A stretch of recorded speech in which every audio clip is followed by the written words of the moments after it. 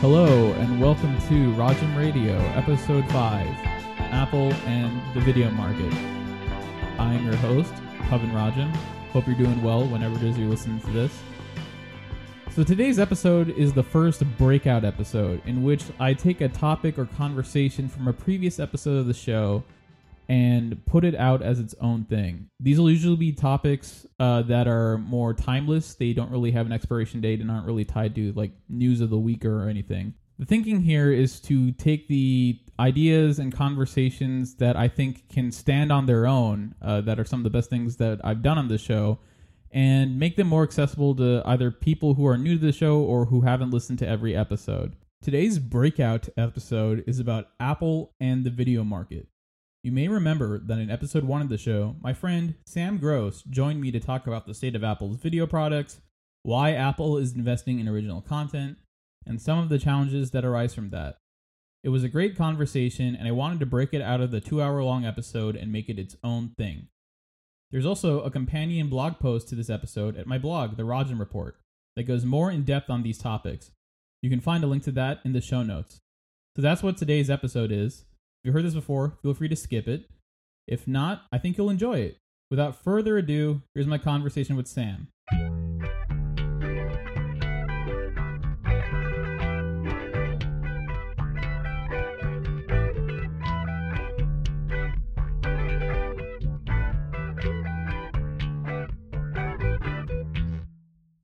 You wrote a thing. Let's talk about the thing you wrote. I wrote a thing. It's a post called Apple and the Video Market.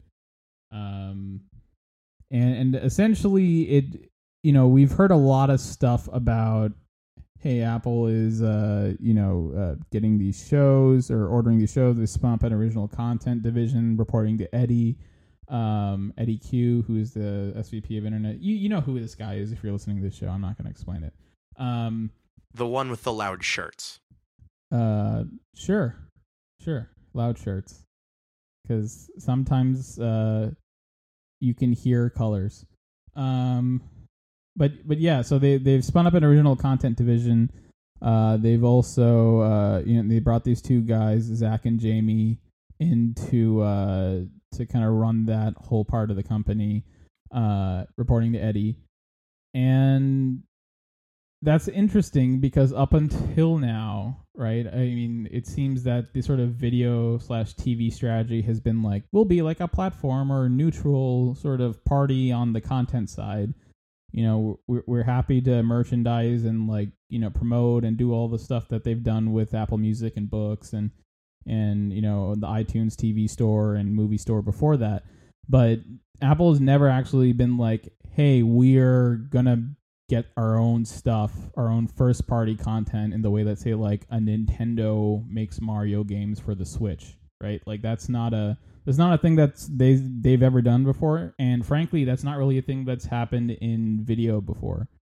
So everyone kind of gets that. I think that's a point that's been kind of well understood. But contextualizing that with the sort of broader strategy around products and services and where all that stuff is right now, I don't think has really been done yet. And that was kind of the driving reason, or this piece's reason for being there. Basically, it's that why don't we connect all the dots here?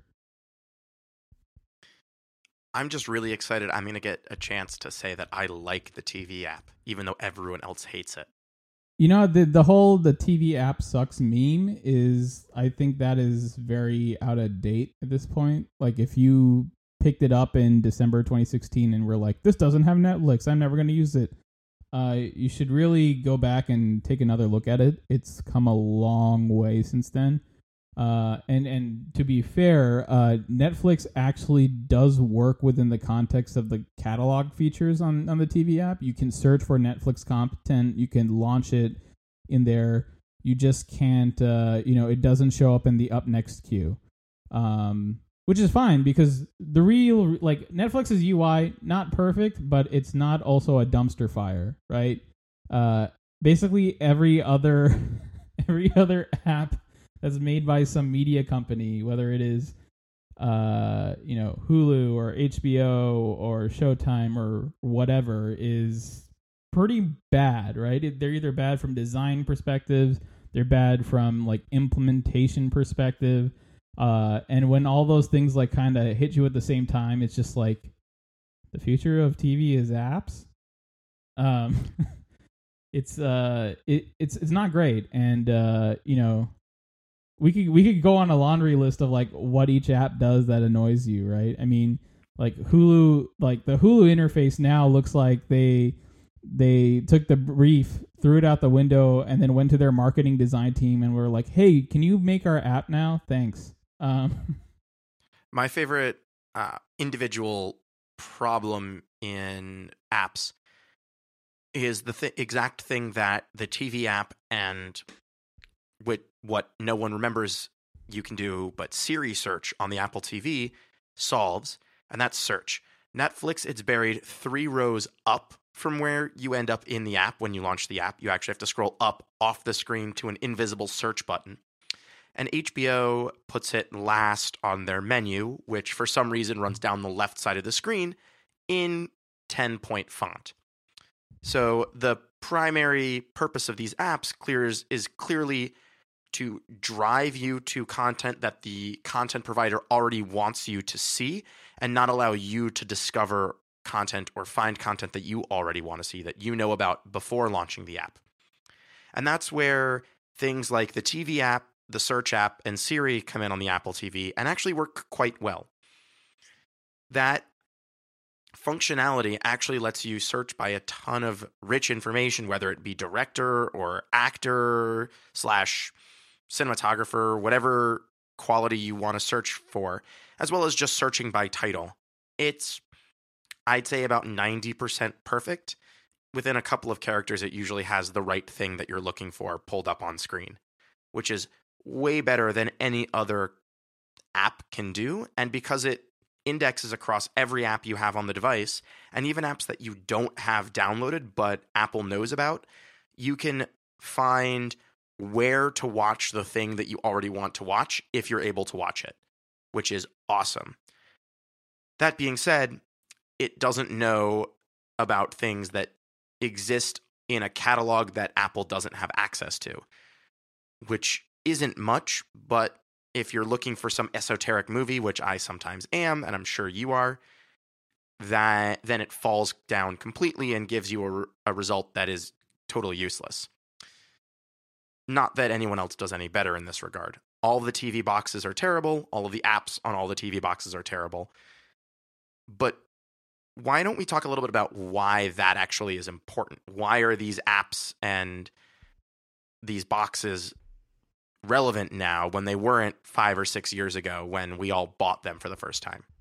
Yeah. Before we get to that, I think one thing I always like to point out is the sort of, and I guess this is somewhat carrying water for Apple a little bit, but the genius of TVML kit as opposed to UI kit for TV apps, and that whole sort of templated XML sort of based system for building Apple TV apps. It was the original Apple TV SDK because they realized who their target developer was. It was these media companies who don't really necessarily have deep benches of native, app developers, right? They probably have a couple, web developers here and there, and someone who manages the back end. Like that's sort of taking into consideration like your target developers' strengths and weaknesses in building a solution for them, and then that yielding a better overall customer experience, I think it's something that hasn't really been articulated or said. So good job, that team at Apple.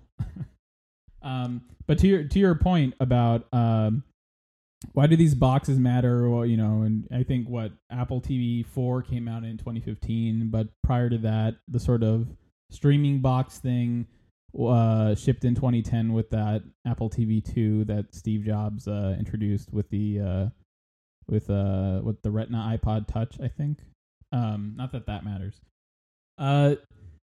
essentially, if you look at the broader trend in the TV market right now, people are basically the notion of cord cutting, right? Where it's like people canceling cable and just subscribing just to internet from these cable and, telco companies. That's a real thing. Effectively, as I stated in the piece, pay TV is in decline. I'm not going to kind of belabor the point with numbers and statistics, but that sort of traditional, I'm going to pay Comcast, $100 a month. That includes, all the channels, a bunch of set-top boxes and taxes and fees and all this stuff. Like that whole model is on the decline. It stopped growing sometime in 2009. It's not coming back. And at the same time that's happening, you have services like Netflix and Hulu and HBO Now and these sort of streaming subscription services where people are migrating to because all the content's on demand. You get it on every device. It's a low cost to cancel or change or all that stuff. It's a pretty big change in how you can experience content compared to before. And once you go that route, it's hard not to look at the other stuff, like the old pay TV system, and be like, that's ridiculous, right? I mean, let's say you got an iPod, right? And then someone told you, oh yeah, if you want to hear this new album, you have to make an appointment to like sit near a speaker and listen to the whole album. You can't pause it. And if you want to hear the whole thing before they actually release it tomorrow, so you can on the whatever download service it is, you have to like record it with a tape. No one would do that. And that's why pay TV is dying, I guess. But we're replacing it, or some people are trying to replace it with exactly the same thing, which I, of course, pay for because I'm an idiot. But it works sometimes, replacing it with a streaming service. Linear TV isn't totally dead, but of course I pay for it so I can watch sports because sports ball is a thing that I enjoy sometimes. Right. And I mean, and in that regard, I mean, like I've said a couple times, I think in a piece, and I'm kind of let's just say it now. Linear TV doesn't make sense in an on-demand world. There are exceptions to that, right? The exceptions to that are sports and like 24/7 news, and there are some things that just by their nature are live. The reason sports has been such a hard nut to crack has been the way those rights have been negotiated with the networks, right? You have, there's all sorts of, geographic, fragmentation on that front too, with who can broadcast stuff. You have all this like weird legalese around blackouts and, the whole sports thing is a pretty big mess in terms of rights, and that's part of why it's taken so long for that to, push people over. Arguably, sports is the thing that's like held the whole pay TV ecosystem together for so long, and even that is showing signs of kind of falling apart. Right. I think Disney's probably quite worried about ESPN's performance over the last few years. It looks like their ability to insist that every single person in the United States pay for their channel in one way or another is going away slowly at first, but then quickly. It's an old saying, I guess. Yeah, it's I mean, when you look at ESPN, right? I mean, what content are you actually watching on ESPN, right? There's like Sports Center. There is,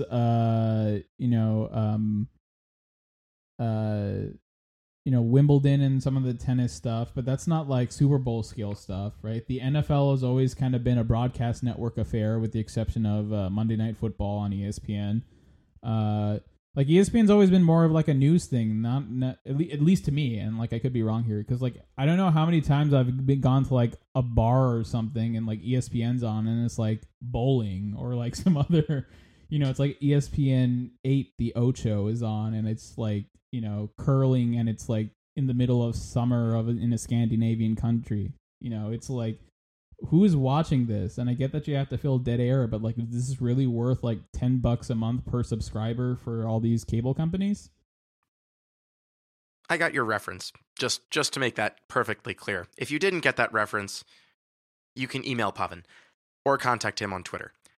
But it really never made sense to pay $10 a month for these people. And that's why Disney has spent so much money on exclusives like Monday Night Football, which for many years was considered appointment TV for millions of American households. And once they bought it, they moved the games, which had previously been broadcast free to air on ABC, over to ESPN, so only those who paid for ESPN could get it. Even more interestingly, they never have, and presumably will soon, but I don't think they've fully announced when it's going to happen, allowed you to subscribe to ESPN without buying a cable package. So there's this weird symbiotic relationship between Disney, who broadcasts some sports, a limited amount given, and the cable companies who know that so long as ESPN is only available through the cable companies, people will pay for an entire cable subscription just to have access to this one channel, which itself allows Disney to demand an absurdly high dollar amount per subscriber for this channel. And frankly, if I got cable in this apartment, ESPN would be more than a third of the cable bill each month. Yeah, well, yeah, because they also, on top of that, they do this ridiculous sort of bundling thing, right? It's like you can only get ESPN if you carry like ESPN's 2 through 15, and you know, if you don't, good luck. And carrying ESPN's 2 through 15 also means that you have to you know, pay for those as well. It's you know, that's not it's not a great deal for the providers or for the cable companies either. But in a broader sense, though, right? You know, everyone was like, sports is going to be the reason this thing holds together and people don't turn off pay TV and all that stuff. Look at the media environment we're in now, right? I mean, not only is TV is increasingly on demand, right, with all the Netflixes and Hulus of the world, but music's on demand. Books are. You have gaming now. You have all this crazy content on YouTube that is always there. You have esports. You have podcasts. I might have already said podcasts, but I'm going to say podcasts again because podcasts. There's so much more content and so many other ways that as a media consumer you can spend your time, and a lot of those are frankly better values, right? Like a $60 video game that gives you 50 to 100 hours of entertainment is one of the best deals out there. And it's, you know, it's that's the environment that pay TV is operating in there, and it's really hard to see how it goes back to the old way. I mean, you look at the next generation, right? And how they are next generation, not us, but people younger than us, and how much they use YouTube, and how influential YouTube has become for building, businesses and celebrity and all of these things. It's, you know, I struggle to look at that and be like, yeah, like the, you know, pay TV a la the 90s is coming back. Like, I think that ship is sailed and continues to sail away. If I just look at the industry from an intuitive perspective.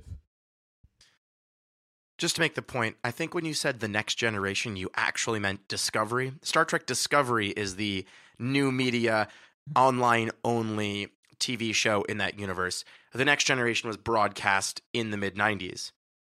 There's something to be said there, I guess. Yes. I think that, frankly, the whole ecosystem, even the non-linear paid services, are fooling themselves if they think that there's going to be room for everyone. And it seems like every single content company is trying to create their own service so they can control distribution and production, and therefore take a larger piece of the pie without having to give profits to anyone else. Notably in this category is Disney, who are ending their deal with Netflix and going it their own way to the point where they've even acquired other companies that will purportedly help them make a go at being another Netflix. But honestly, I think that when people have cut the cord, they're not going to be willing to go back to paying the same $60 per month just 6 ways. They'll want to pay for one service, and everyone who doesn't have the best content will end up on a second tier where they have some smaller specialized sliver of the market. HBO at one point had that as comedy, and then they had it as high quality TV production. Of course, Netflix has taken both of those markets away from them, or at least a large portion of those markets. And I think that, frankly, if anyone else is deluding themselves that they can build their own streaming service, CBS, then they're not going to be long for this world as an independent company. I mean, here's the thing, right? You look at if you what makes a good streaming service, right? One is just quality of service, right? Like anytime I launch the damn app, the client application needs to launch, and I need to be able to watch content, right? There's that. 2, it needs to be curated, right? There needs to be some thought put into what content's being displayed. How are you promoting things within that platform? It can't be the same, like, you can't just open up an app and then just see a list A to Z of titles. There's literally a view in HBO now where you can just view a list of titles A to Z. I have no idea how to do that in Netflix, and I'm pretty sure it's because it doesn't exist. It doesn't. I've tried.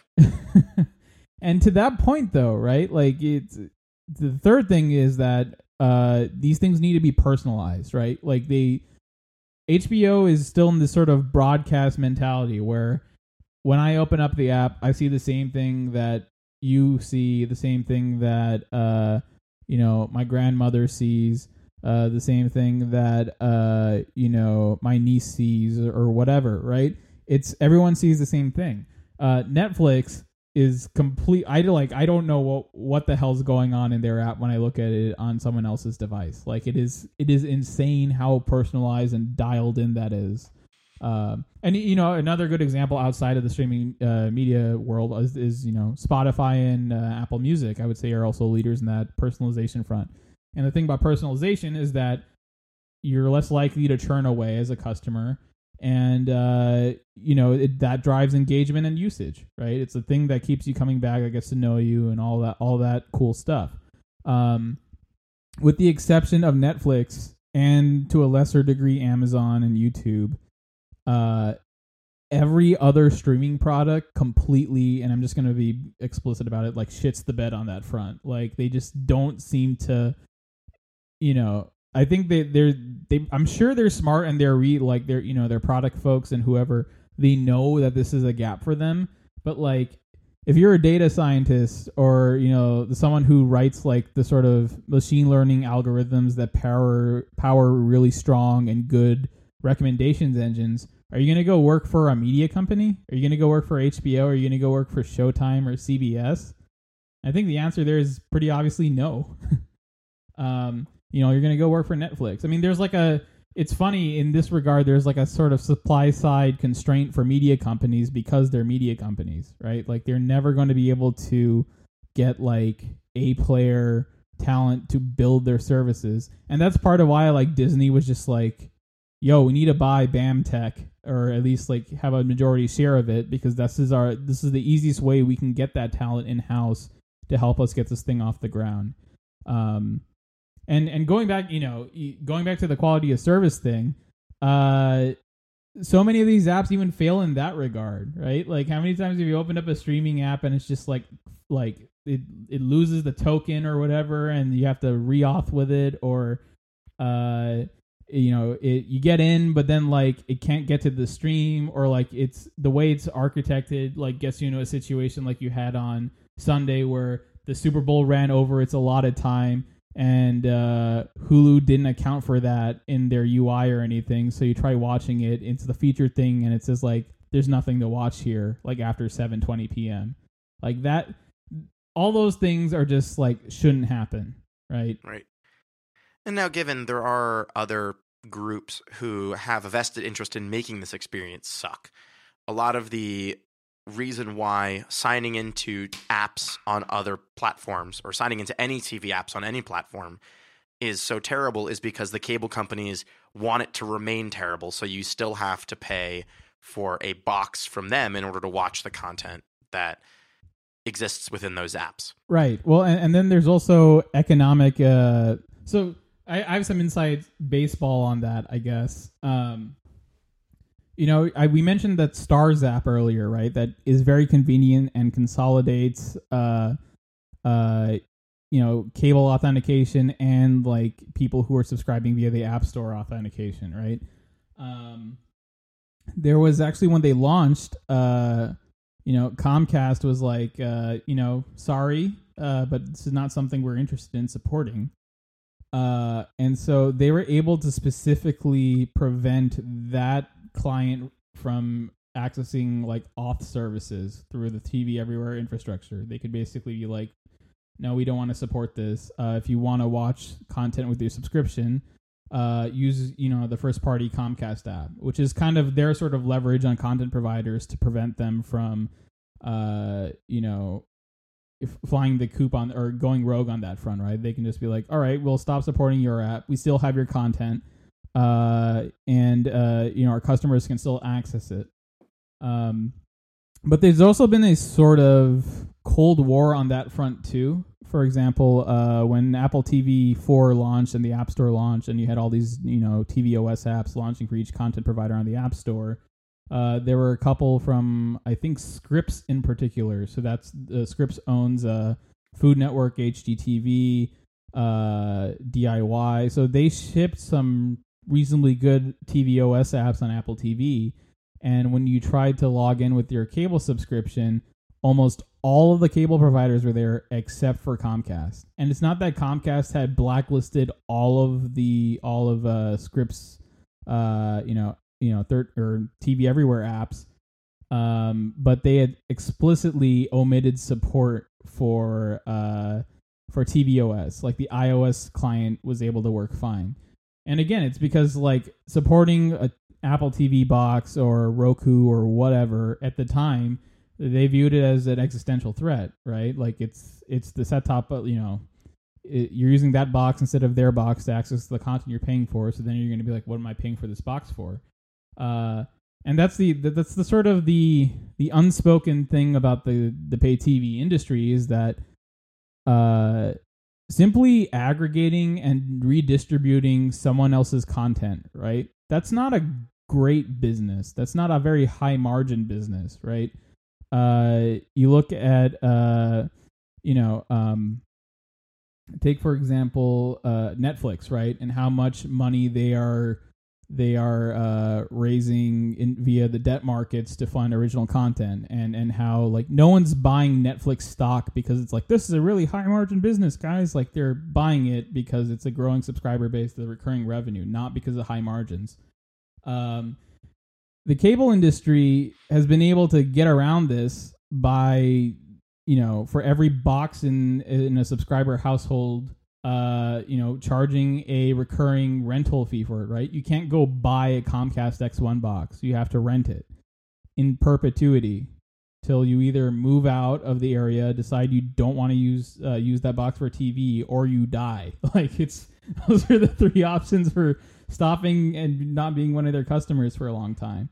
There was no alternative. And when you look at that and you realize that that's where, that's what actually keeps the lights on, right? There, the revenue from the traditional, pay TV subscription is good for, you're barely breaking even there, right? Or making a little bit of profit, and all the real cream of the crop is, or gravy, so to speak, is from the set-top boxes. Then yeah, you're not going to support an Apple TV with TV Everywhere, and that's the same reason why none of the major TV providers support single sign-on, right? I mean, like single sign-on is like, I remember when Apple TV 4 shipped, everyone was like, why is this not a thing? This should be a thing. Well, it's like, you have to wrangle cats that have their fangs out and are actively being like, no, we are not doing this because this is like not good for us or in our interest. Yeah. They launched it, and I think it's now been over 2 years since they launched the feature of single sign-on, with 0 of the major cable providers still on it. I think like DirecTV and Dish might be playing ball, but like again, that's not Comcast isn't, Verizon isn't, Charter and all these guys, like no one's playing ball on that front. Yeah. Notably, also Dish, who is the over-the-top, meaning the streaming TV service that I subscribe to, does not support single sign-on for customers of the streaming service. They only support it if you have a dish bolted to the side of your house. I live in an apartment where I cannot bolt a dish to the outside of the building. I would get in big trouble and lose my apartment. I quite like my apartment. Yeah, so we can all agree that, like, the current state of the market is you go buy like a cheap streaming box like a Roku or something, you install Netflix and Hulu and Amazon and maybe HBO and that's about it. And then you subscribe to one of these over-the-top packages, right? But like on the hardware side, that market's super commodified, right? It's like these sort of $30 things that all have the same content. And then on the streaming service side, like you have all these different like differentiated content offerings to make you pick one service or the other, right? Like, Netflix's original content is so you subscribe to Netflix, right? Amazon is the same way. HBO has always been that way. It's content differentiates services. And then where does Apple play into all this, right? Because clearly, the fact that they're now getting into this sort of original content space, Apple TV has kind of been a walk back to being a video first device. It's where are they? And basically, to really sum it up, right? The Apple TV hasn't really taken the lead in market share the way something like even an accessory product like Watch has, right?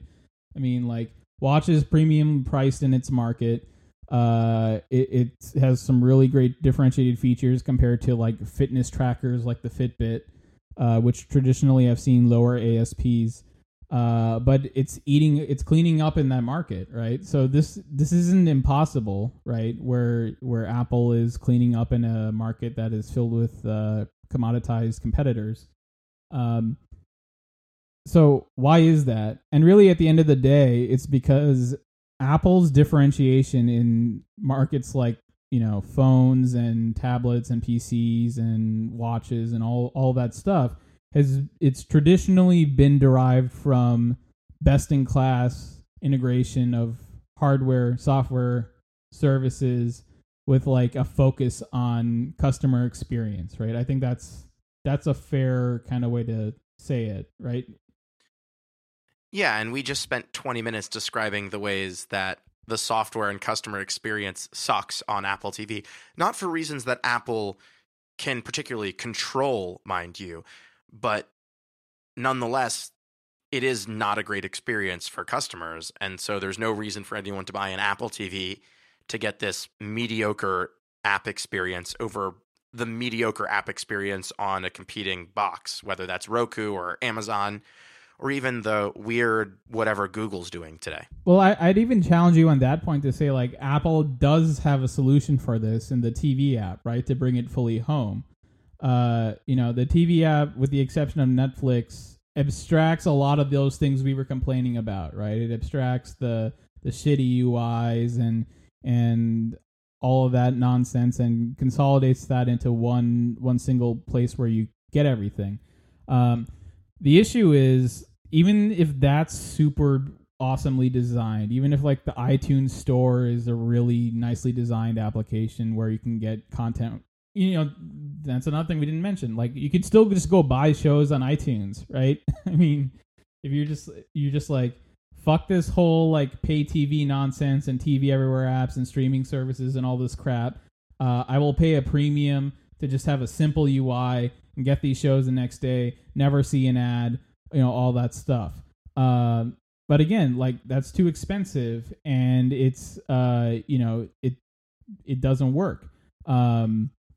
It might be better from a pure user experience perspective, but that's not going to stop someone from getting a better value out of Netflix or something, right?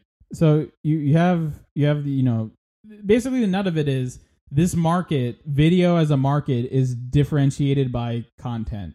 Like, it doesn't matter how amazing and breakthrough your hardware and software and your design and your UI and all that stuff is if there's no content there. I mean, how much time do you actually spend in menus when you're trying to watch TV anyways, right? Like, most of the time you're on TV, you're watching a video, there's no UI on the screen. Exactly. And how has all of their work on fancy hardware and software and UI done for Apple TV's prospects in the market and its financial performance? Well, I would tell you, Sam, except in the most recent earnings release and the conference call, it was nowhere to be found. Not even like a market research anecdote saying, oh yeah, this is the highest customer sat, or Kantar World Panel says that Apple TV is the highest growing, streaming TV box on the market. Nothing, complete radio silence. So, and if you read the piece, I know we ended up kind of alluding to a lot of that stuff. That the piece on RajamReport.com, plug in the blog, RajamReport.com has the actual data kind of laid out in a more cohesive fashion. And makes the case a little bit better than I am currently making it right now. Yeah. It doesn't look great for the Apple TV though, does it?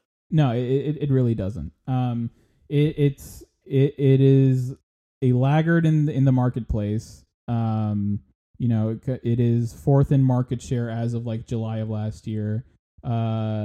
And that's a situation where it's like, okay, like maybe we cut the price and go for market share, right? There's that sort of famous Steve Jobs quote where he's like, old Apple didn't know when to, take a hit on margin a little bit and go for market share. That seems like a pretty straightforward opportunity for that. Instead, in September, they release Apple TV 4K. They go further up market in price. And now you have this giant sort of gap between, the Apple TV product line and literally everything else in the market. I mean, when you plot it out on a chart, it's pretty crazy looking. Yeah, it seems like that's not really going to get them any market share. And the premium price, which usually makes up for not having market share with revenue, also doesn't really seem to be working for them. Because if it was, they'd probably tell us about it. Even in abstracted Bezos charts of, look, it's doing super well, but it probably isn't. Yeah. So if I were to sum up the sort of like the three video products Apple has, right? iTunes Store, TV app, and then Apple TV. The iTunes Store is fine, but like that segment of the market is on the decline, right? Like no one's buying TV shows. I don't think many people were ever buying TV shows from iTunes, even from the very beginning. Oh, yeah, agreed. I mean, again, that's the thing with unbundling, right? Your cost per hour of content or whatever goes up. So iTunes Store is not really a viable future, right? The TV app's great, but I think it's safe to say now that it's been on the market for over a year. It's not so great that it justifies spending at least $150 to get it on your TV, right? And then 3, like Apple TV is great, but I mean, if you look at how it's positioned now as a video first device, I can get 4K TV, sorry, not 4TV, 4K content from Fire TV or Chrome or whatever for a much lower price. And so you have these things where these 3 offerings are in a spot where, yeah, they're objectively good, but in this market, it literally doesn't matter.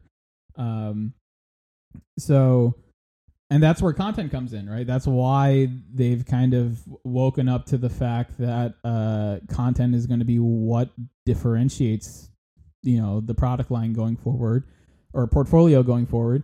But even then, like, there's a lot of open questions there, right? Like, is this stuff going to be good, right? I mean, it's not, a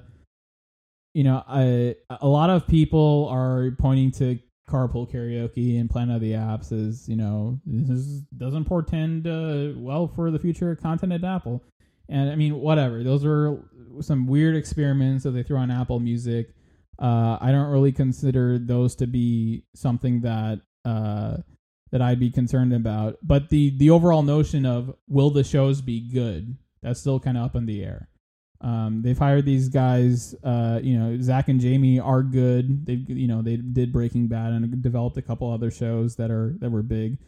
But as a institution, as a company, Apple has traditionally stayed away from content creation, right? And I think Steve Jobs would historically, has always articulated that point very well in various All Things D conferences, where he's like, well, if I were a content guy, why would I want to go work for a technical guy, company? And if I were a technical guy, why would I want to go work for a content company? Like, they just don't seem to understand each other. And, Tech Meme is littered with press releases of, failed, cross-pollination attempts between tech and entertainment. I think what Netflix and Amazon have kind of proved is that, hey, let's just give people a check. Give talented people a check talented people with a track record a check, and trust in their taste, and they'll come up with something good. That seems to be the model going forward, and that means that success is possible for Apple on the content quality front. But okay, sure, let's say the content is good. Is it worth? Would you go buy a $150 Apple TV box to watch one new awesome show on your TV? I should put this pretty simply, and it's actually an easy example. I have 2 Apple TVs in my small apartment. I paid not full price for one of them, and the other one was free. So that tells you everything you need to know. So no. Yes, that correct. The answer is no. Okay. Yeah, I mean that to me that speaks volumes, right? The jury's out whether that's even going to be the thing that does it, right? And so what other example of using content to differentiate a product exists, right? And the only obvious example that I can think of is the video game market. Right? Or, you have Microsoft, Sony, Nintendo have their consoles. They're all effectively the same, particularly PS4 and Xbox One, right? They're the reason you pick one or the other is either like from the network effect of your friends online, or because of a particular game. In this case, game is the content here, or unit of content here, that you can only get on one that you can't get on the other. So no one's done that in video, and certainly not at the scale that Apple would be tried doing it with this current product portfolio, right? And I think this is an area where if you look at who they've hired, right, particularly on the hardware product marketing side with Tim Twerdahl, I believe is his last name, who used to be at Amazon running Fire TV there. I'm curious to see how he kind of leads that product line in terms of pricing and positioning going forward, right? Whether he brings it more down market, he makes it more accessible, and it's more competitive on price than the current offerings. Yeah, it'll be interesting. I'll admit you know way more about this little segment of the market than I do, but if the Apple TV actually does take off, then maybe it'll show up in some earnings report in the future. Yeah, that would mean maybe it won't just be another product. And speaking of earnings reports and segments, I'm almost done ranting about this. Sorry.